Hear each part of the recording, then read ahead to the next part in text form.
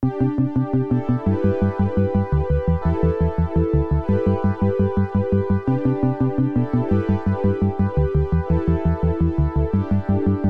Reset Room, a brand new lifestyle and mental wellness podcast, is being launched by National World and Laudable Podcasts.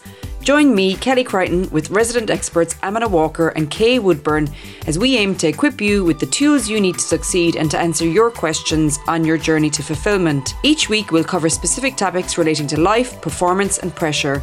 In episode 1 we look at life after lockdown and how it feels to be re-emerging in both the workplace and society, which can be daunting for some.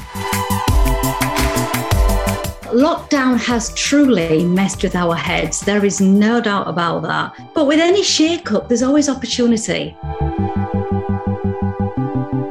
There's nothing that I do as a mindset coach that is unique to one group of people. You know, my mother used to say there's nothing so funny as folk. And actually, I think she had a point because we're all so different and we're all multi-layered. We need a reset, work needs a reset. We had this huge reset with lockdown and the pandemic, and we're at this turning point where it's a more individual reset rather than a collective one.